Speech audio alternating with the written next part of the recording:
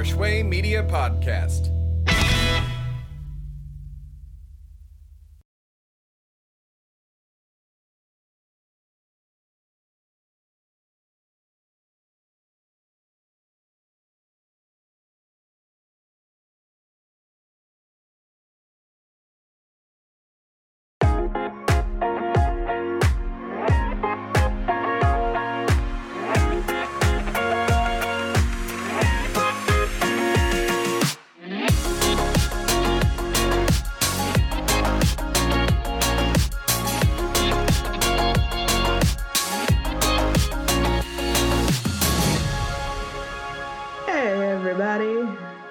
Hey guys, what's up? Welcome to Dubterfuge. I'm Luna. I'm Matt, and today is, since it's going to be my Dub Turth Day in 5 days, we're doing a show that I love. Yeah, well, I mean, we're doing some other stuff as well, but that's going to take a little bit of more, or a little bit more preparation. So a lot more preparation. This, in the interim. And is a sort of transition into it, since it almost counts as what we're doing later. Yeah, for the most part. Yeah. Today we're going to be talking about Copcraft, which is a show from, I think, summer 2019, somewhere around 2019, yeah. It was my number 2 anime of the year for 2019. Anyway, this is based on the novels by Shoji Gato, who is also known for Full Metal Panic and Amagi Brilliant Park. And it is illustrated by, Range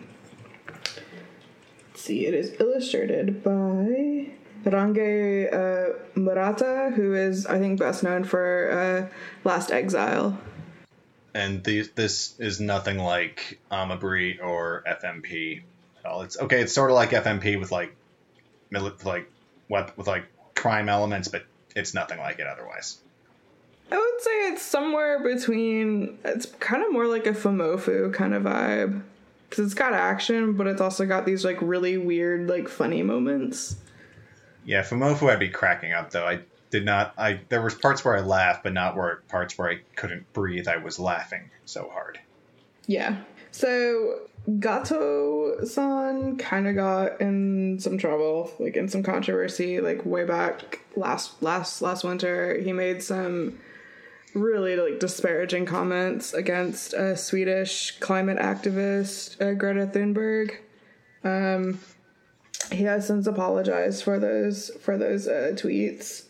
If you're curious about that, the article is on Anime News Network.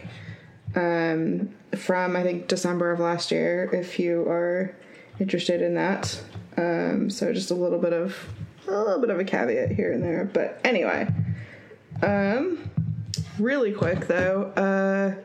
So the spring season has officially begun, so to speak. Funimation has dropped a couple shows as well as Crunchyroll. As for dubs, so a few weeks ago, I think around the 18th, Funimation did announce that they are delaying their simuldubs for the foreseeable due to this quarantine and COVID situation going on. I've heard people talking around about that. What they are trying to do is look into just how much of their talent pool is studio quality remote capable, to see if they can just do it Source Connect from home. And from what I'm hearing, not as many people as they'd like are able to, and even if a few people are able to, it would sort of ruin the concept of social distancing if everyone just instead went over to 100 to 300 people went over to 7 different people's houses. That would sort of ruin the social distancing everyone's trying to push. So it sounds like it's sort of, I wouldn't say dead in the water, but just sort of in stasis right now in terms of logistics. Yeah, for sure. It just means like we might be back to like 4 to maybe 6 weeks in terms of dubbing. And in some cases we may even have to wait for like the Blu-ray release, which sucks. Yeah. For those of you who don't remember or new to simuldubs, 4 weeks was the OG time period between when the anime aired and when the first simuldub episode dropped. So it's sort of back to basics at this point. If hopefully, otherwise it's going to be pre-simuldub, where it's just going to be hope they dub it and wait for the Blu-ray release to find out. Yeah, exactly. Which totally sucks, but you know, hopefully everything will work out. We want people to be safe. Yeah, I feel like some episodes have probably been pre-recorded before all of this went down. So, like, for example, like the listeners, like, yeah, they said they recorded that that before they announced the delays and all this stuff hit the fan. But that is the only. But episode 1 that aired yesterday is going to be the only dubbed episode, at least of that show, for a while, or at least according to what Tyler Walker said on Twitter, the foreseeable future. Yeah. Which sucks, because we both watched the first episode and it is banging. Like, it's freaking so good. Loved it. Oh man, I am so on board. So yeah, it might be a season of just subs for a while, which is sad because I love dubs and so forth. But, you know, that means we'll probably just have to go through our backlog and start covering more. Which is like growing by the day. Yeah. Yeah, so this will give us definitely a good opportunity to go back and like rewatch a bunch of shows, or like go through our like backlog and, you know, kind of pass the time with shows that are already dubbed. Maybe see if we can get a guest on or something, since we don't, for sure. Since we aren't really trying to keep up with anything anymore. I mean, I'm still gonna kind of watch what I want throughout the rest of the season, just because there's a lot of really interesting shit coming out right now. Like, I'm pretty on board. Yeah. So I watched. So besides listeners, I've also watched. I think it's like called Wave. Listen to Me. I watched the first couple minutes of that last night. I need to finish it, but it looks interesting. It's sad though, because I feel like it's gonna be really funny when it's dubbed. If that ever happens. I don't know. People are already talking about it on Twitter. Like, they're already like saying who they're hoping the dub cast is going to be, which is good. It's what we want. And then I also watched Gal and Dino, which is by it is based on a seinen manga of the same name. But it is. Is that on Crunchyroll? No, it's on Funimation. And I missed that one then. So it's done by the people who did Pop Team Epic. Okay. But it's not quite the level of shit posting that Pop Team Epic is, but it is broken up into like little segments that comprise like a whole episode. It's really cute. There's not really a whole lot to it. But maybe it's just like my quarantine brain, but I'm already like obsessed. Basically it's about this like fashionable girl and her pet blue dinosaur, and they do cute things and nothing really happens, but I love it. Everyone needs a cute show at least once every like couple seasons, just to like help them chill out a bit. Like Nekopara was my cute show last season. Like, it was just a bunch of cat girls doing silly, stupid, fun, cute cat girl things, and it was just like a low intensity. Neko. Yeah, it was low intensity, it was cute, and it was just what I needed. It's kind of like Michi Neko or like The Helpful Fox Senko. It's just like, just chill out, relax, enjoy some cuteness. Also, Arte. Again, all these shows that I feel like are going to be really good once they're dubbed. It's about a girl who wants to be an illustrator. And what else? I am now a villainess. Basically, hang on one sec. My Next Life as a Villainess, All Routes Lead to Doom. That's on Crunchyroll right now. It's fucking hilarious. I forgot to start that one now that you mention it. I need to. It's, again, all these shows that I feel like are going to be so good once they're dubbed. And then I also watched Sing Yesterday for Me, Kakushigoto, and Tower of God. Tower of God was beautiful. Like that, like the art style is amazing, and holy crap, Kevin Pankin is rocking that soundtrack. Yeah, I'm really glad to see it animated. I'm a big fan of the manhwa, so it's really cool to see it animated, and it's pretty faithful so far. Like, there's, I think the pacing's pretty good so far in terms of, like, like how they're doing, like panel to animation kind of thing. So yeah, I'm really on board with it, and yeah, like pretty much anything Kevin Pankin does is gonna be top notch. So yeah, it's pretty great. Kakushigoto is adorable, and yes, the animation is really pretty good. Like, I'm not gonna lie, I was not mad at it. It's pretty good.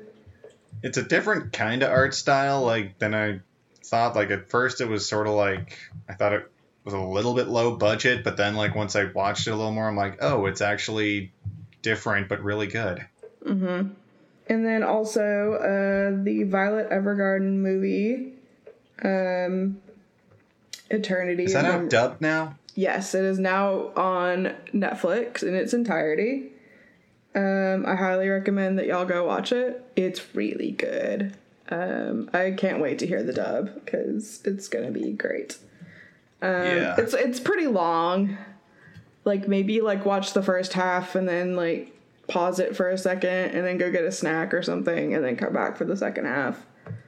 I did not have that luxury in the theater. I had to sit there for the whole hour and however the hell long. But I still and you really ordered liked it. and you ordered the extra large soda. Actually, I just had a bottle of water, but actually, I think I talked about this in one of the last episodes. But like, yeah, like for some reason, I was sitting like closer to like the doorway to the hallway, and like they were like blasting like a really loud pop music like in the lobby. Oh yeah, and I could hear it from in the theater, and it was like, guys, what the hell? A failure in sound design. Yeah, that was really annoying. Because, like, there's some really beautiful, like, quiet moments. Because, hi, KyoAni. That's just, like, what they do. And they sort of get rude when you hear... Yeah, no, it was exactly like that. Like, it was so annoying. Anyway, that's a whole other thing. Yeah, let's just get into Cowcraft. So, let's see. 15 years ago, an unknown hyperspace gate opened over the Pacific Ocean. Beyond this gate lies Reto Samani, a strange alternate world where fairies and demons live. San Teresa City, where over 2 million immigrants live from both worlds, and as a result, there are the haves and the have-nots. And basically, like, so the detectives who stand up to these heinous crimes are known as a, like, special unit, as the San Teresa City Police. Dun dun. Yes. In the criminal justice system. In the criminal justice system, alternate world residence-based crimes are considered especially heinous. Dun dun. These are their stories. Bum, bum, ba-dum, bum, bum, ba-da-da-da. Okay, I'm sorry. You can tell I watch a lot of Law and Order. actually have I actually have 2 sweatshirts from Wolf Productions. So I have one that just has like the Wolf Productions logo, and then I have another one that says executive producer Dick Wolf. Actually a friend of mine who works production on I think SVU actually got me those hoodies, but I think you can actually buy them from the Wolf Productions shop online. Don't quote me on that, but I think you actually can. Anyway, I'm already tweeting that you can. It's and the information came from you, so too late. Said. I believe you can though. Okay, so yeah, this is an anime by Studio Millioness. I can't even pronounce this. But they did the Berserk readaptations that we pretend never happened. Yeah, and apart from Berserk, I looked up their previous works. That is really their only notable credit. Like, all the other stuff either never made it to the West, or if it did, it died instantly. So yeah, Copcraft and Berserk are like their own. Like, Berserk is their big claim, and then Copcraft is like their second. So the director is Shin Itagaki.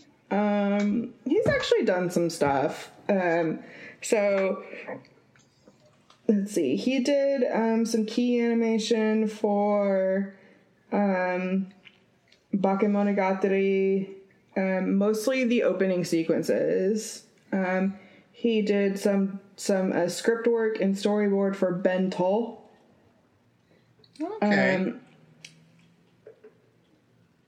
He also did some key animation for he's done a lot of key animating, or like key animation, script supervising, and like unit direction and like storyboards. So he's got actually some pretty decent credits under his belt. Like, he's worked on shows like let's see, like he's worked on shows like he worked on Michiko and Hachin. He worked on Panty and Stocking. He did some work for Gunbuster 2, Kaleido Star, which is a classic. Oh, I love Kaleido Star. We actually, I really want to get to that show at some point. Cause oh my god, I feel like, absolutely, yes. I feel like no one talks about it anymore, and that's probably just because I'm really old and like nobody remembers it, but it's so good. This is like middle school for me. Like, I love that show. I learned about it. I first discovered it from my anime club in college, and then I watched like the episodes they were watching that day, and then went home and went back to my room and binged the rest of it. And oh my god, it is brilliant! I own both seasons. Yeah, it's so good. Like, a lot of people it's kind of like Angelic Layer, where like they kind of like write it off as like, oh, this is a girl show, and it's like no, it's so much more. It's so much more. It's so good. More. Or like a fucking Princess Tutu, where it's like no, so much more. So much more. It is not just little girls doing ballet. There is a lot more to it. This one is Kaleido Star is not just girls doing it on the trapeze. It is just a billion times more than that. Yeah, it's so good. Okay, there are some things about it that are kind of dated, but it's still a good show, and we will get to it at some point, I promise. Anyhoozles, on to the show we really should have been talking about like 20 minutes ago, but whatever. Copcraft! So, yes. If you want to take us through the Funimation staff for this show, because you remember those and I don't. All right, we have a stellar cast on this one, and crew. Our beloved Emily Neves did the scripts. Jeremy Inman was the ADR director, and which I sort of liked when I found out, because he was also the ADR director assistant ADR director, I'm sorry, for Drifters, which also had its own language. So that was like a nice bit of experience I could see him bringing in there. For the cast, our two main characters are Detective Kay Mataba, played by David Matranga, and Tilarna Exadilica, played by Felicia Angel. Then we have Afia Yu as Cecil Epps, who is Kay's ex. Anthony Bowling as Tony. One of the few openly gay characters we've seen in the last couple seasons. Mm-hmm. But like, not just that, but like one that isn't like super problematic. Yeah, there's like one that isn't just like a stereotype or like creepy creepy otherwise. Yeah, I was actually like really surprised with that, and I was happy about it. It was good representation. Also, we had Jamie Marchi playing a character named Jamie, which made me smile. And then Monica Rial playing her friend, playing her partner Cameron, was just the icing on the cake for that. Actually, Jeremy namecast twice in this show. There was Jamie, and then he had Chris Gardner play District Attorney Gardner. So, yeah, bit of name casting there, which is always fun to follow. We had Christopher Dontrell Piper as the shady priest Biz O'Neill, who was always like smuggling something. One of the characters I really loved, Chief Zimmer, played by Gabe Kunda. Zimmer, I really thought was a really well done character. Was he the one that's like basically like your typical, like he's basically the parody of like the 80s like police chief that's like, yeah, but it was a stereotypical police chief, but at the same time it was done really well, and the character is... Yeah, I was laughing my ass off. That was the character is black, which comes into play once or twice here for a little bit of, I guess socio-racial contrast would be the best way to describe it. When Tilarna calls him out for saying something racist. Which is kind of a very tight rope to walk. Yeah. And we were talking about this on our messages, but how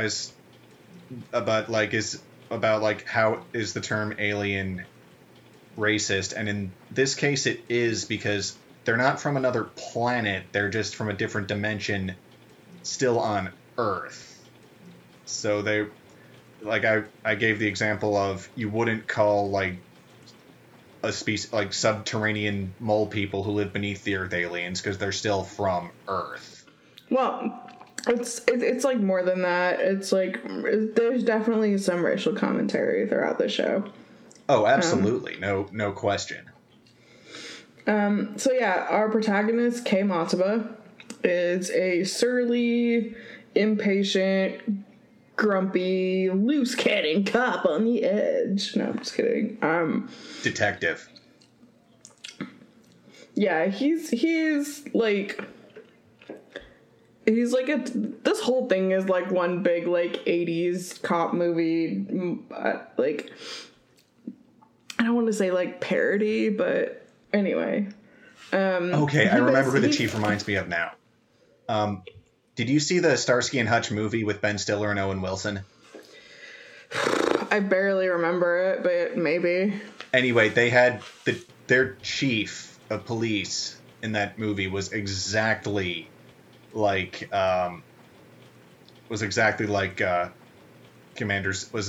Chief Zimmer, like just this wouldn't pass for anything. What are you doing? Like that kind of thing. I just did a terrible impression of that of him, and I'm sorry, but you get the idea. I was just thinking of like Lethal Weapon, but yeah. I legit kind of wanted to punch Mataba in the face in the beginning. Who? Wait, sorry, I didn't hear you. Punch who? Mataba. Yeah. He was kind of a dick in the beginning. Yeah, he was awful in the beginning. So yeah, how do I even explain the first episode? Basically, his partner named Rick Fury, which I should have saw as a sign. Marvel. Gets like killed by I'll just say for the purposes of this, a quote unquote alien, but not really. Racist. Go on. Can I just thanks? Just shut up for a sec. So anyway, that obviously upsets him and sends him down kind of a spiral. And then I forget exactly how he and Talarna end up working together, but in comes Talarna Exedelica, who has now her actual name is 16 years long. I think she has, it's Talarna Bashmirvor, Breaker of Chains, Mother of Dragons. My goodness. It was Talarna Varsh, Mirvor Liata, Talarna Varsh, Nalamosea, Mirvor Liata, Nel Exedelica. It is Talarna Varsh, Mirvor Liata, Imsedalia, Elia, Tibrana, Devil, Nalana Saya, Nel Exedelica. I knew I was forgetting part of it. I probably just mispronounced all of that, but that is according to the wiki. You got most the of it. Noble Knight of Mirvor, magic wielder, sword user, breaker of chains, and is very unfamiliar with human and earth culture. And in true anime fashion, she looks to be about 12, but is actually in her 20s because anime. Yeah, she's 26 in Samanian years, which makes her about 18 in Earth years. So let's just say she's 26. I don't really feel like insert gif of Marshall Erickson with the whip saying not good enough. Anyway. So this show's kind of all over the place. There's not really a huge transition between when it gets serious and when it gets comedic, which can be a little off-putting at times, but I think honestly but the parts where they are serious and are comedic are well done and well written, but it's just the transitions that leave a little bit of dissonance there that you're okay, first we were about to shoot a guy in the head and now Talarna's talking smack to Kay. I'm gonna do my best to summarize the first 3-ish or so episodes. Villainous drug trafficker is discovered, explains his plan, fights Talarna and takes her hostage. Kay discovers the evil hideout, but Talarna breaks free and fights the bad guy again, killing him after he monologues his entire backstory. Mm-hmm. Bad guy dies, but not before the evil wizard gets away with a bomb. The traitor in the police leaking information is revealed to be none other than the police chief, showing up to yell, "It was me, Dio, all along." No, just kidding. But then he dies. But he totally would have gotten away with it too, hadn't it been for those meddling kids. The evil wizard is then revealed is revealed to have killed Kay's entire squad in some barely mentioned war from the past. Yeah, that's about it. I'm gonna add to that the bust where Fury was killed was supposed to be a drug trade or a supply trade, rather. Apparently, you can, as they said, make some primo drugs with fairies. I don't really want to know how that works, but fairies you can get high from fairies. That's all I know. And so that they were buying a fairy as part of the bust, and then in the first bit of Farbani used in the series, it goes completely sideways. One of the guys selling the fairy gets completely roided out and starts uttering Duriana Metabatalena, and like hulks out and just completely kills Fury. Like, there is no bringing him back. His neck was shattered. And then Kay has to fight them, has to get away, and the awfulness of calling Fury's wife to tell him, your husband's dead. Then he has to pick up a noble from the harbor, which is Talarna, who will be helping with this investigation. And that's how their friendship is formed, because she has to crash with him, too. Yeah, so, like, we know she's here specifically because basically the evil wizard guy gets a hold of this, like, fairy bomb, but it uses a whole living fairy because the power is akin to, like, the same way Whole Foods would describe a market rotisserie chicken. Basically, like, in order to... So basically, Kay gets, like, sunburned by fairy dust. Or no, by the wizard's, like, fire power thing. Yes. And then he's healed by the fairy dust. Basically, like, the fairy, like, sacrifices herself in order to save the day. And then Kay's sunburn is healed. And he's not allergic to cats anymore. Yeah, we have to talk about Kuroi, who is Kay's cat. Kuroi! Kay, becomes a thing between him and Talarna. Kei in Farbani means cat, and Kei Mataba basically means frightened kitten. So Talarna was roasting him just by saying his name every time. And Kay has to wear like a mask around Kuroi just so he doesn't get like an allergic reaction, but then like Kuroi comes up on his bed and there's no reaction, and so he's cured. But really the interesting part with the whole bomb thing was like using magic to convert the fairy from being an explosive to being a healing element instead. That was an interesting bit of alchemy, I guess. So, one thing I also want to point out is when will people learn that human weapons do not work on non-human or supernatural beings? When we make weapons that are better. Because, like, Kay, like, shoots at, like, so many villains, and it's like, okay, clearly this is not working, and you're wasting your bullets. Fucking stop it. He shot at Zalata. He shot it at the roided out Samanian. He shot at the freaking vampire. And all of them that didn't poor vampire die. Lady, just like, you know, poor vampire lady. Like, she didn't even last half an episode. That poor Lowen Naven.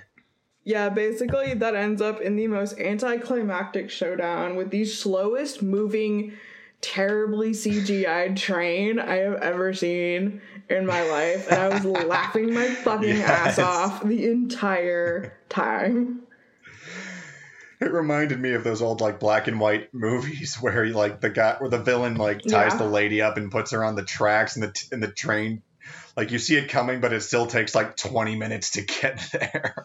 Like, I expected it to go black and white and have like title cards like flash up at the screen going, "Oh no! It's the train! Save me!" Like, oh my god. And I loved like just how the only thing keeping this thing from being rated R was just like this black miasma stuff conveniently covering her chest and crotch. I feel and nothing like else. That might have just been for the broadcast. I'm not sure though. It will be interesting to see when the home video comes out. Yeah. Alright, so episode 6, which I like to call the Mad Libs episode. Yes. And the reason is the cops have to stop a blank porn theft ring, leaving a gay cop to go undercover. Meanwhile, Kay is super underline sad about his underline car, or excuse me, is super awkwardly sad about his car and underline dead sister. And Tilarna has to learn how to underline drive. And to top it off, she still has a lot to learn. The production on this episode is just like super oof. Like for some reason this episode goes way out of the way to make sure that like the characters aren't shown speaking clearly. Like there's a window covering their mouths, there's a curtain covering their mouths, like, and so much shit happening off screen, like Kay's car exploding twice, or Tilarna moving the car and forgetting to take it out of drive. We'll get to that, because that actually ends up to be like a really funny screenshot, but which I saved a ton of. However, perfect. The porn smuggling ring plot, though, is like galaxy brain fucking fantastic. Yes. So the idea is that the Somalians need porno mags because they don't have cameras. They don't have any real or cameras or any images at all. From what it sounds like, sounds like even like paintings or drawings may even be rare there, which I find ridiculously hard to believe, but okay. Yeah, I'm interested about how cultural diffusion didn't really like bring cameras over to the other world. I'm wondering if it may be like, it may be just like a cultural or like religious thing, like Islam has a certain law against depicting imagery in certain ways. It mainly might be something like that. It mainly falls on depicting images of the Prophet Muhammad. Okay, I thought it extended further, but same rough idea. Yeah, mostly it's depicting images of Muhammad, and that's about all I can really say. Anywho, my high school history textbook was vague on that. Most high school history textbooks are. Yeah. Anyway, yeah, pictures are a big deal, especially naked pictures, and porn smuggling is a thing where they buy them legally, buy them by like the literal truckload here, and then take them back home and sell them for stupid money. And like Talarnia's reactions to these magazines are pretty fucking funny. Yes. Kay, what's this porn thing you're talking about? He shows it, she's just like, oh my god. This is disgusting. I guarantee you your parents did something similar to make you. And then she just goes off. How can you even say that? Yeah, she insists that they are far more high-minded and civilized. To do something. But really, the best part is, what's his fucking name? Tony, when he goes undercover as some like slime ball, and his outfit is fucking glorious. Yes, he looks like he looks like a 70s club owner. He looks like he looks like a freaking Ukrainian nightclub owner from like the 2000s. Like, it's so good. It's so good. Dang. And then and by the way, the name of this episode is literally called The Need for Speed. There's all sorts of movie references in the titles. Oh yeah, for sure. And then like so Kay at first drives like your standard little like hatchback type car, but then a Mini Cooper. Yeah, but then whatever the anime version of that is. Unless they specifically said a Mini. Well, did they specifically say that? No, but I've been around enough cars to know what a Mini Cooper is. Fine, whatever. The point is, then he gets like a pretty sweet ride Except then Talarnia crashes that one as well. And at first it seems like the car is going to be okay, and then it's like one of those things where it's like, well, that wasn't so bad, and then like 5 seconds later it catches on fire, and Talarnia is just like, well, the damage seems to have gotten worse. Just like explodes and catches on fire. Like, Kay's crying and she's just like, oops. But yeah, there's a lot.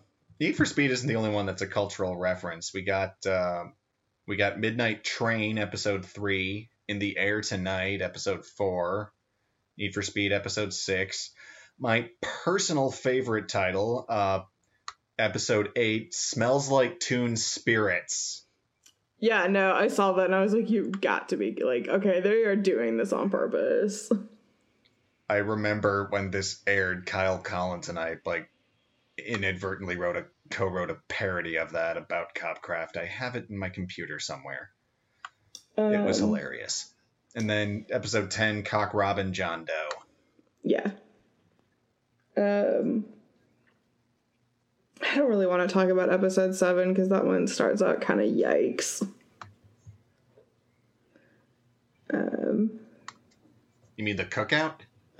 No, that's the one where she I think the prostitution 7. One. Yeah, where she has to go undercover in a like love hotel or whatever, and then is like nearly assaulted by some gross politician. And then they basically just like laugh about the politician's sock fetish, and it's like, excuse me? Yeah, like you almost let your partner get sexually. You did let your partner get sexually assaulted, basically. Almost sexually assaulted, but yeah. Almost sexually assaulted, yeah. It was creepy and in poor taste from the outside, but yeah, they thought it was high freaking hilarious. Typical Med. Yep. But then we get a montage of Talarna and Zoe hanging out after Kay specifically yells at her to not get friendly with assets. Yeah. Which basically sets up for Zoe's murder, like, immediately. Yeah, I could see that coming, like, something's gonna happen to her, just something. And what I really liked about Zoe, and just a good example of of a cultural exchange, is that she's a Samanian, yet she's a photographer by trade, and she's really good. Mm-hmm. And like we were saying before, pictures are like hard to come by in Samania. What was the name of the country again? Reto Samani. I know the language. Reto Samani? Yeah, Reto Samani. Pictures are hard to come by in Reto Samani, yet here we have a Samanian taking pictures. It was good. I liked it. Chloe was a really good I think, well done character. Zoe, Chloe. Why did I say Chloe? I'm an idiot. They're the same. Yeah. Yeah. Yeah, overall, like, this is a fun show, even when it, like, hilariously fails at attempting any semblance of an overarching plot. But Zalata was the glue that kept everything together, pretty much. Barely. Its real strength, I think, is in its episodic buddy cop shenanigans. Oh, okay, so we have to talk about the body swap episode, because what the actual fuck? So that was episode 8. This Smells Like Teen Spirits. Yeah. Actually, we're coming up kind of towards the halfway, so we're gonna take a really short break, and then we will talk about the cat episode, because good God. Yes.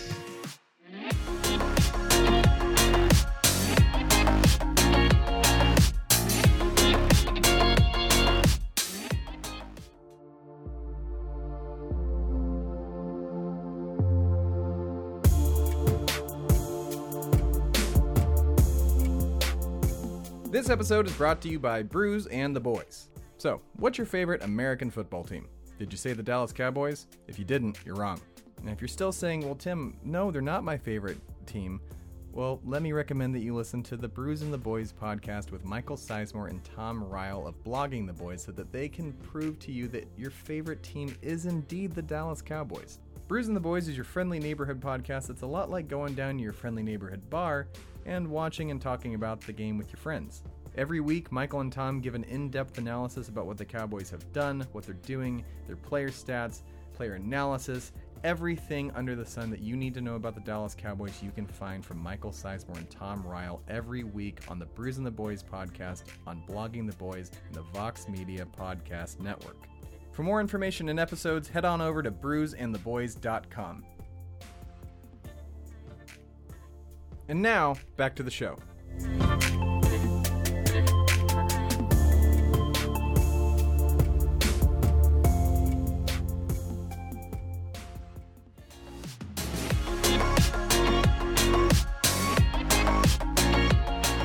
And we're back, talking more about Copcraft.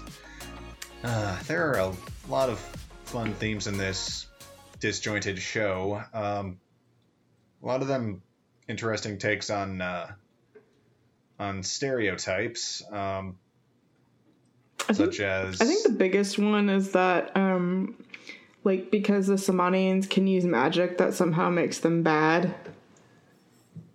Bad, and apparently they are generally physically superior. Mm-hmm. It's kind of like the mutants versus humans in a ways. Yeah. There's a lot of fear, unjustified fear of the immigrants are taking over, they're running everything, blah blah blah. Oh God, I wanted to punch that politician, but at the same time, it was at the same time, I felt Talarnia's rage, but then on the other hand, I was like, you're supposed to be questioning him as a suspect. Shut up and follow Kay's lead. You need to get him to cooperate so you can question him for the investigation. Yes, he's going to say awful things, but at the same time, you're trying to see if he committed a murder. Shut up for a second. Yeah, fortunately for Talarna, she tends to react on her emotions a little more than she should, there. There was also one, there was some, Somalian crime syndicates that were, just sort of felt like Russian, Italian mafia, kind of, that that's what made me think of them. That one politician with a really creepy wife. Moselime, Cole Moselime. Yeah, oh my God. She was a traveling. Oh my God. Traveling, and there's a guy with receipts. Trifling. Oh, trifling. Okay, that makes sense now. It's Destiny's Child, trifling, good for nothing, type of brother. Anyway. It's been a minute, but yeah. Can you pay my bills? Can you pay my... Anyway. That's not the point. The point is... this chick, this bitch crazy. She was very, calculated. I don't know. I kind of feel like maybe she Carol Baskined her husband. Maybe. Or, yeah, Talarna even thinks Sorry, that was a Tiger King reference. I apologize.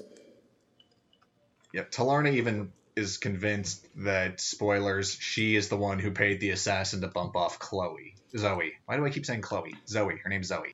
Yeah, I have no doubt that she probably did it. I completely believe it. And I'm guessing all the other women in that brothel might have met unfortunate ends. Oh, speaking of, this is a really quick scene, but when Jamie and Cameron go and interrogate that one guy so that they can talk to that other girl who I think is actually voiced by Emily. Or if not, it sounded exactly like her. and they're like, hey, like, open the door, and like he thinks that they're also like, you know, like prostitutes or whatever, and like Cameron just like wails on this guy, and it's pretty glorious. Yes. Can we just talk about how awesome Monica Jamie Rial and Cameron are? Yes. Yeah, Well, I mean, Jamie and Monica in general are just like the shit. By the way, like, they have had a pretty bullshit past couple of months / year, several and months. Like, yeah, and like, I just want to say, like, they are incredible, strong, amazing women, and we hella stan. We stan and love them to death. Very much so. Like, we will support them no matter what. Like, yes, 100%. Yeah. Yes. Actually, talking about Monica's character, Cameron, goes back to what we touched on just a little bit ago. There's a really nice bit of representation on this police force. Yeah, it's a very diverse, it's like a very diverse precinct. I'm like really happy about that, actually. Which also like, kind of like, so, because like they bring up like the Americans and like other countries, and it's like, where the fucking hell are they? Like, are they in the They're South? in California. Are they off the coast They're in of California. So they're off the coast of California. Either they're considered a part of the state of California. Okay, yeah, because if you look at some of the cop badges, it says Santa Teresa, California. Okay, because apparently like Santa Teresa is on an island. Yeah, it's an island that's part of California, like how Catalina is also part of California, or how the UP is part of Michigan. Okay, yeah, that makes sense. Yeah, the representation is really nice. There's Cameron, played by Monica, who's a Latinx woman. Yeah, Anthony Bowling. I don't know if she's I think she might be. She's either Latinx or Afro Latinx, but I'm not entirely sure. But if her last name's any indication, it's Estefan. Well, yeah, but I mean, like yeah. I mean, like, Latinx is a very like wide umbrella. It can be like, yeah, you know. That's why I didn't want to. That's why I used that, because I didn't want to accidentally specify the wrong thing. But I'm just saying, I mean, like, because her skin, like, just the character's skin is pretty dark, so I was thinking, like, maybe they're also, like, Afro-Latinx. I can see that. But anyway, that's not the point. The point is. And then we have Tony McBee, played by Anthony Bowling, who's openly gay, and he even talks about not wanting to call an ex-boyfriend for help, and his current boyfriend would be mad. Oh yeah, can we him and Alexander's like relationship is like just like their partnership and their banter is really funny. Where he's like, I'm gonna take a picture for your boyfriend, and he's like, no, don't. Like, it's so cute. It's so funny. Yes. Like, I'm just kidding. Like, yeah. Oh my god. Yeah, and then like Alexander, who's a Russian immigrant. He's played by Jacob Browning. Remind me what Jacob Browning was also in, because I don't remember. Shoot. Do I have to look it up? I'll just look it up really quick.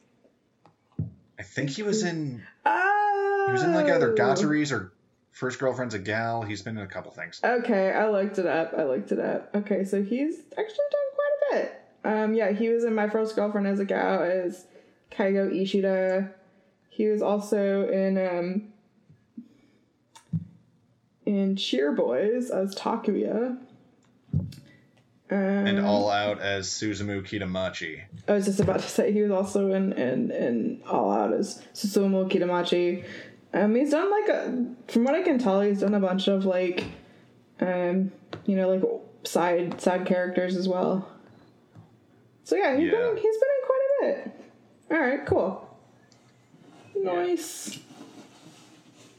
Yeah, it's a collection of representation that you sometimes see in anime, but never in one place, which is refreshing. Oh, and then Randy E. Agbor as Kenny, Agbor. the bouncer. He's also known. He was also in Junie Tyson. I think he's the horse. Yeah, the horse, and he's been in. Oh, okay. Other things too. Speaking of, and he was also Gazelle Dwargo in That Time I Got Reincarnated as a Slime. The Dwarf King. Yeah. I completely forgot about that for a second. Sweet. But really quick, can we just talk about Kenny really quick? Because there's a scene where Matsuba has to go over to his apartment to find O'Neill and like interrogate him or just get some info out of him. But apparently like some shit went down the night before, and there was a crazy fucking party at this place. Like, so O'Neill is like buried under some like very like thick woman, and also there is a goat who is called. In the not middle. Sure what the goat's. He's not sure even what the goat is doing there or who it belongs to. It just sort of showed up. Like, why the hell is there a goat? And Kenny's like, oh. I guess the prostitute that O'Neill ordered is nicknamed the Virgin Mary. Yes, the thick woman who Kay basically like just like kicks awake and then she just loses her shit. I could not stop laughing that entire scene. I was mostly laughing at the goat because that was my favorite part. Oh, and then like the random snoring guy, like. Yes, and then there was like this just another chick just passed out in the fridge. And then like, but we also have to talk about Kenny's jammy jams. And these are my jammy jams. I don't go to bed without them. But, like, I love how it's just, like, that's just accepted. Yeah, it's like... But, I mean, like, also, I don't think you'd want to question Kenny, because he'd probably kill you. Yeah, just, if Kenny says something, just go with it. I mean, like, who are we to question a man in his jams? Especially when he's, like, 6 foot, like, 90, and, like... Yeah, when he's, like, freaking 7 feet tall, and, like... Yeah, it's scary. 300 pounds roughly. Yeah, just no. This like you can huge. tell he. Yeah, you can tell he like played football or something because he is just like an all-American beefcake. Yeah, no, like this dude clearly is a bouncer for a reason. Bouncer and bodyguard, and I'm guessing extremely good at his job. And apparently goat enthusiast. I'm just kidding. We don't actually know why the goat's there. It just is. Yeah, it kind of reminded me of fucking How I Met Your Mother, where like the goat ends up in the apartment on Ted's birthday. But anyway, I'm derailing the conversation. Yeah, and then just Kay just like starts beating up O'Neill, and when he's hungover and he has to go to the hospital. That whole episode is just wild. Episode 8, y'all, is just nuts. Oh, okay. Especially and meanwhile, all this is happening. Poor Tilarna has body swapped with fucking Kuroi the cat, and like the coroner has Cecil has to like help her out, and like. It's just, like, the weirdest fucking shit happens. Like, fucking, Tilarna, the cat in Tilarna's pees body. In the litter box. Yeah, using the litter box. And it's just, like, of all the things. Like, and she's just wearing she's wearing her pajamas the entire time, which are just, like, a top and underwear, and... That's it. Doesn't leave much to the imagination. And then she's like trying to be cuddly as Kuroi, and her body is trying to be cuddly in case freak the hell out. So I'm gonna read a comment off one of the forums, but it says I consider myself something. This is from a guy named Steve. I consider myself something of an anime veteran, so it takes quite a bit to catch me off guard. And let me tell you, I mean it when I say that I did not expect my regular summer viewing schedule to be interrupted by a cute anime girl using a cat's litter box in broad daylight, and I especially didn't expect it out of Copcraft. And it's just like a screenshot of Talarna as like Koroi with a horrified expression on her face. Just mortified that the cat is doing cat things in a human body. Poor Talarna, but still, even as a Poor cat, Cecil. She has at least she has the ability to use a cell phone, and then so like Cecil has to like track down the fucking trash guy, and then she tries to be nice about it, and then finally she's just like, yo, buddy, I'm a coroner, I work for the cops, fucking hand it over or you're gonna be charged with like impeding an investigation. And he's like, okay, thanks, yeah, sorry, ma'am.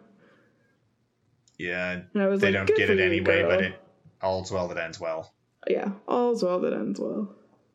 I wrote that. Sorry. Fairly Odd Parents. And then like Talarna starts to got kidnapped at some point, and he is like getting the crap beaten out of her, or Kuroi's getting the crap beaten out of him, and Talarna's body. Yeah, we missed a lot back at the apartment apparently, just because Talarna comes to, some guy's like beating the crap out of her for information. So she just all but kills him, and after realizing she's back in her body, and then just starts thanking God and Farbani, and then that was it. Yeah. Yeah, yeah, this show makes like zero sense. Yeah. Though one of my favorite lines is in the last, I think, episode 9 or 10 or 11, when the quote unquote FBI agents tries to arrest Kay. That was fucking bullshit. I was like, oh my god, I was so mad. Like, I literally wanted to be like, motherfucker, let's see some identification. Yeah, but the line when Talarna says, Kay, I figured out who the corpse is. It's all of them. Like when the quote unquote agents were there, like only the main guy was like human, the rest were zombies. That was like, this isn't a horror anime. It's just not. Yet they have lines like this. I could easily see this as like a 90s buddy cop movie with like, you know, like fucking, I don't know, like Mel Gibson or somebody like playing a cop, or like fucking Mark Wahlberg as a cop, and then like, you know, like Dakota Fanning or something as like a cute fairy girl from another world, and then they get into shenanigans in New York City. Yeah. And, you know, complete with like a soundtrack by like Blink-182 or some shit. Fall Out Boy, just to make it weirder. Even better.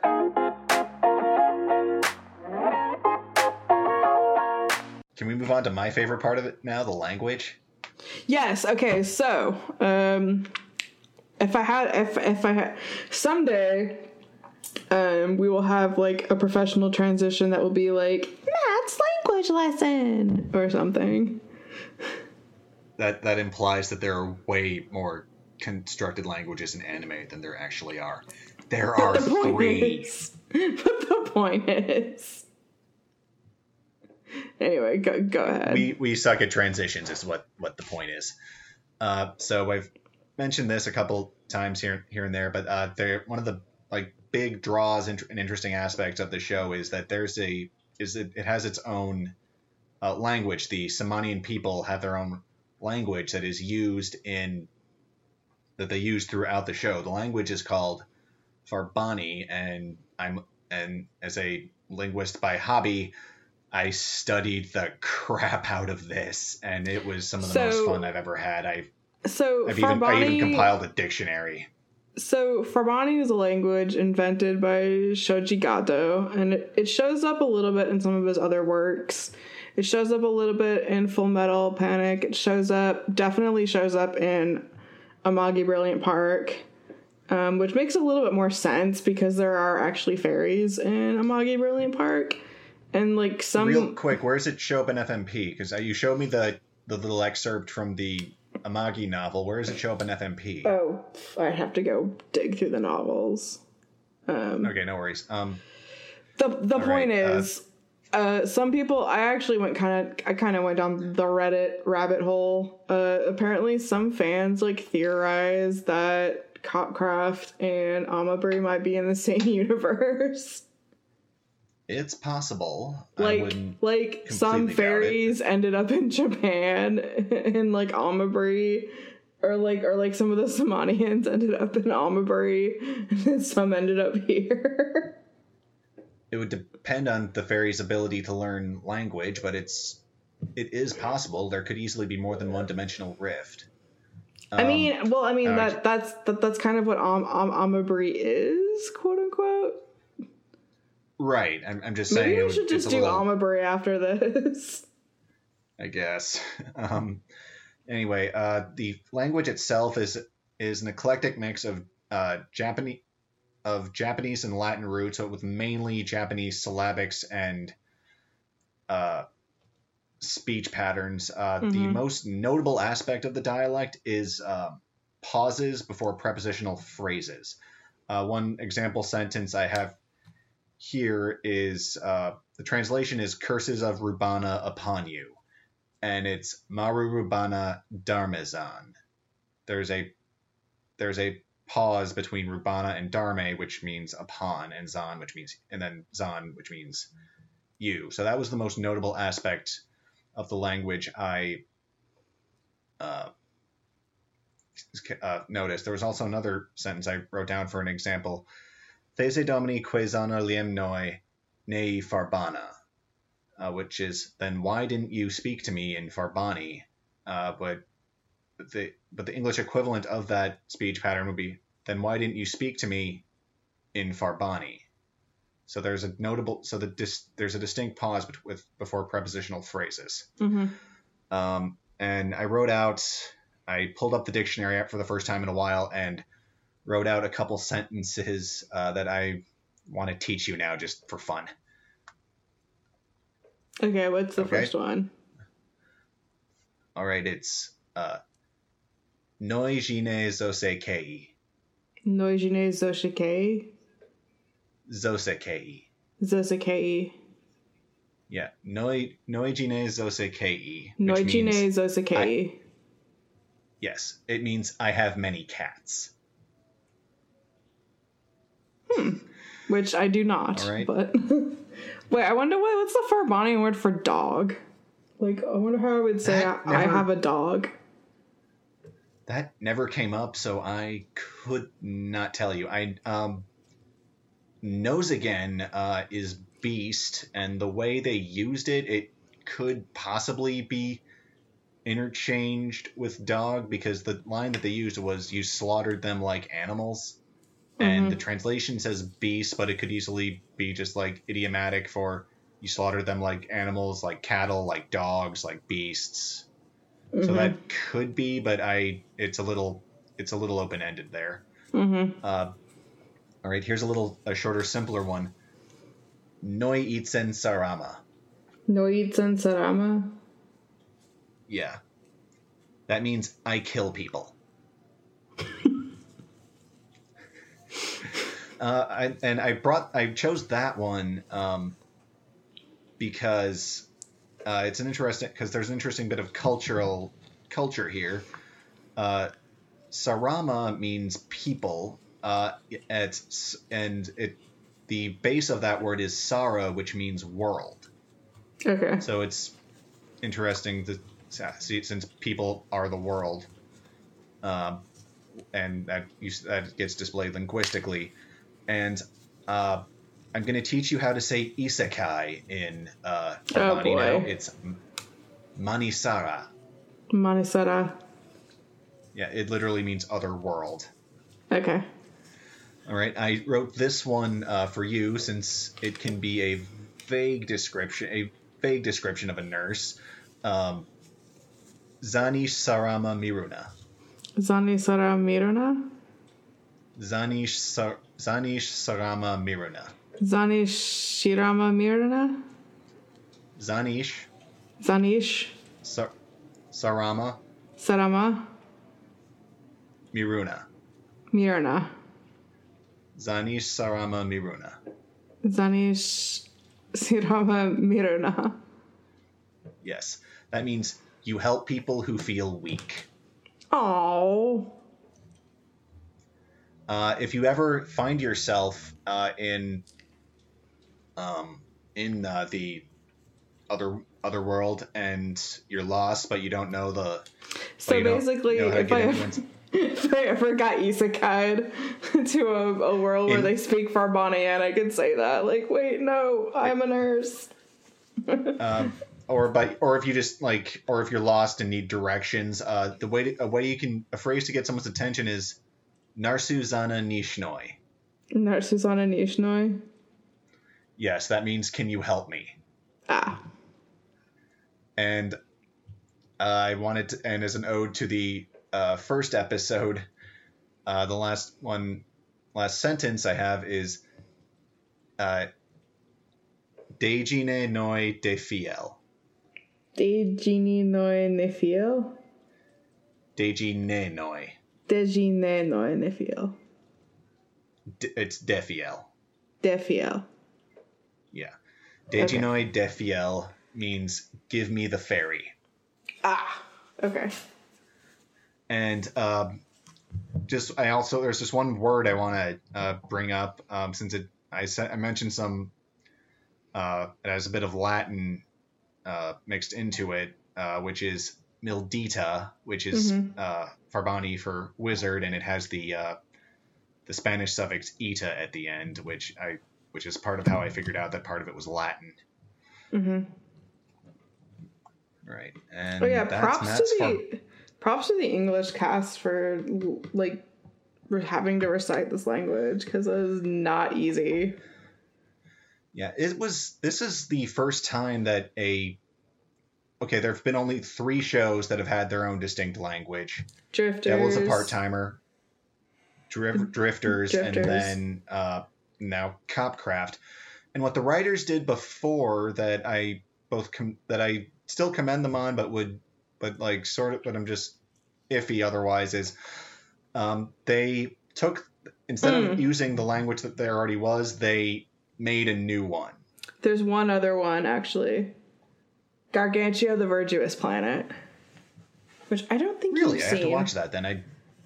I haven't. It's pretty good. I feel like you've mentioned it. I feel like it should still be on Netflix. I think it was an Aniplex title. But I'll look at it. It is dubbed. Matt Mercer voices the robot, or the mecha. I know what show you're talking about now. I haven't seen it yet. Excuse me. I think it's like one of those things where I'm trying not to spoil it, but basically there's a language barrier in the show to a degree. I'll watch it and have fun. It's actually a good little show. I wasn't mad at it. What they did with Drifters and The Devil's a Part-Timer is instead of just having the actors say the lines over again, they completely they invented their own language, and there's special features for both about how they did that. I highly recommend watching them. They're really really interesting. Jamie Markey created the language for The Devil's a Part-Timer. Ente Isla. Ente Islan, or Entian is the proper name. Or mouse speak, which there actually is a generator online that you can plug it into.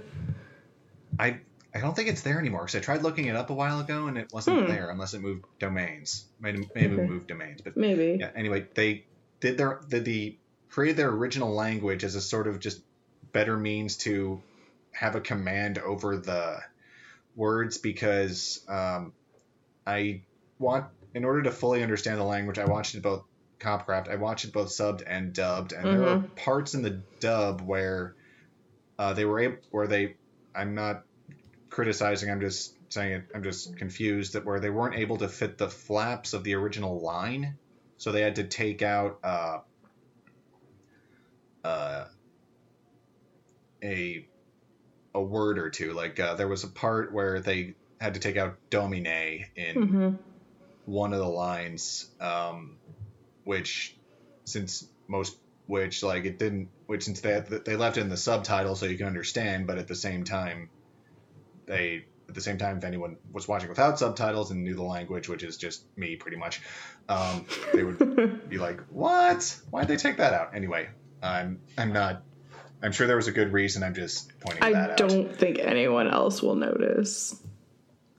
Yeah, I know. I'm the only guy who did. Anyway, yeah, this was the first anime where they kept it completely untouched, which was which was really interesting. I forget exactly how the language, the original language in Drifters worked. It is really all over the place, so I never really got a chance to fully screw that down. But yeah, the language in the original language in The Devil's a Part-Timer is it's a partial Caesar shift cipher where they leave out, where they move the letters 26 degrees, but the vowels A, E, I, O, U, as well as L, N, and Q stay in place, and then the letters just get substituted around them. So, which is interesting because words like queen would stay the same in both Entei Island and English. Yeah. It's been a while since I've seen that show. Yeah, it's been a while too for me. Let's see. Yeah, overall, like this is a it's not a bad show. I was not mad at it. I mean, like, yes, there are like structural problems, but to me, like, this is a show you just watch to like just sit back, relax, and have fun with. I don't think it's really meant to. I mean, just don't. The mistake that I made was trying to take it seriously and expect to have any sort of like semblance of structure. Yeah, I sort of just like as it aired, I didn't really know what to expect, especially since once I looked it up, I realized that the anime is the show's only representation in the West. The light novels haven't been licensed here. There's like zero information about it on the interwebs, which was kind of frustrating. Yeah, it was a little irritating when I was doing my Fabani research just to see what else was out there. But yeah, this is the franchise's only representation in the West. Yeah. So yeah, show it love if you want the light novels, because I want to check my work. Yeah, for sure. So yeah, that has just been, sort of rolled with it. That's been Copcraft. I just rolled with it week to week. All the episodes are currently on Funimation, if you are curious about checking them out. I don't know what we're gonna do. Like, we are working on a big episode. Basically, we're Which gonna. I have in my. Yeah, like we're currently working on a big. I just need to actually put it down on paper. Yeah, like we are both currently working on a big isekai episode, which will air at some point. It's going to take a lot of research from both of us. So I'm not sure what we're going to do in the meantime, but we'll figure it out. Actually, if y'all have any suggestions or requests of shows you want us to cover, like, feel free to hit us up. dubterfuge@gmail.com. If you want to communicate in more than 140 characters, or 280 or whatever it is on Twitter now. We're going to be like doing like the whole spectrum of isekai, from good popular to good not popular, to popular trash to not popular trash. Just the whole gamut. So nothing's off the table at this point. We are gonna be like I'm gonna be so burnt out by the end of that episode. Yeah. The things you do We're gonna have to divvy up the trash shows among ourselves. The things you do. Maybe even get a friend in here just to like lighten the load. Yeah, I don't know. The things I do for my best friends. No, actually, come October. Oh, I've got some plans. Do I? I already think you mentioned these, so that'll be. Actually, nothing. It's nothing bad. I'm just basically Matt's getting. Basically, I'm watching shows that Matt has a special place in his heart for, and vice versa.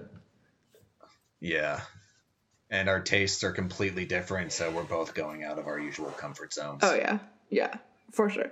No, I'm not gonna submit.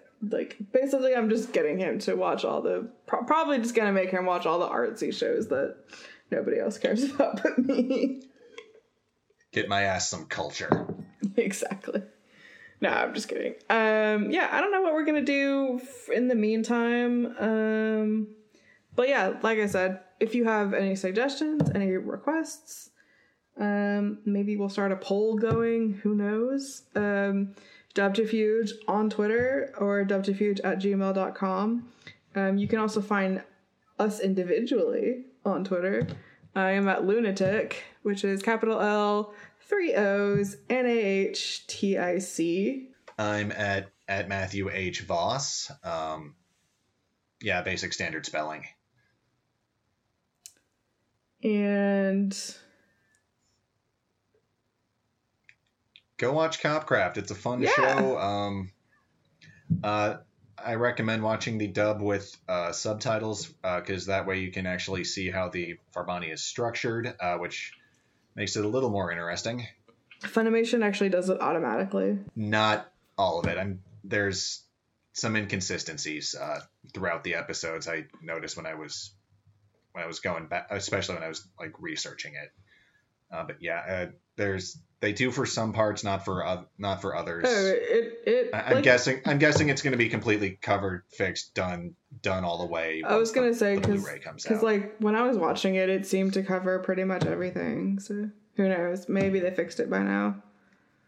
Yeah, I'm sure it'll be fixed on the Blu-ray. That's not a complaint. That's just an observation.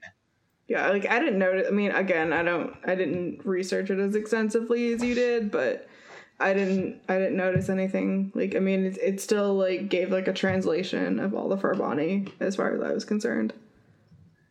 Yeah, when I was watching it. But there are bits here and there where it doesn't, but I'm sure they will.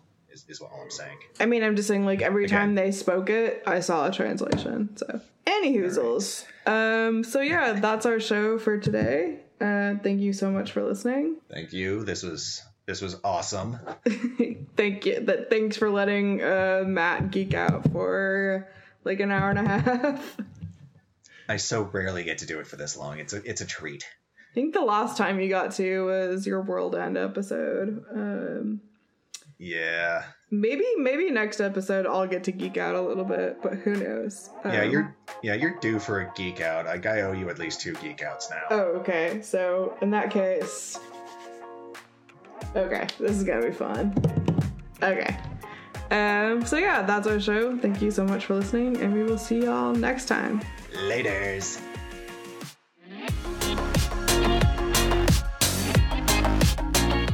Dubterfuge is produced and distributed by Shui Media.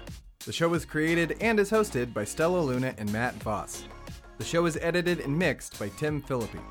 The show's theme song is Giraffes by Harrison Amer. If you'd like to help people find the show, please be sure to leave a 5-star rating in iTunes. Believe it or not, it goes a long way in helping the show get seen and heard.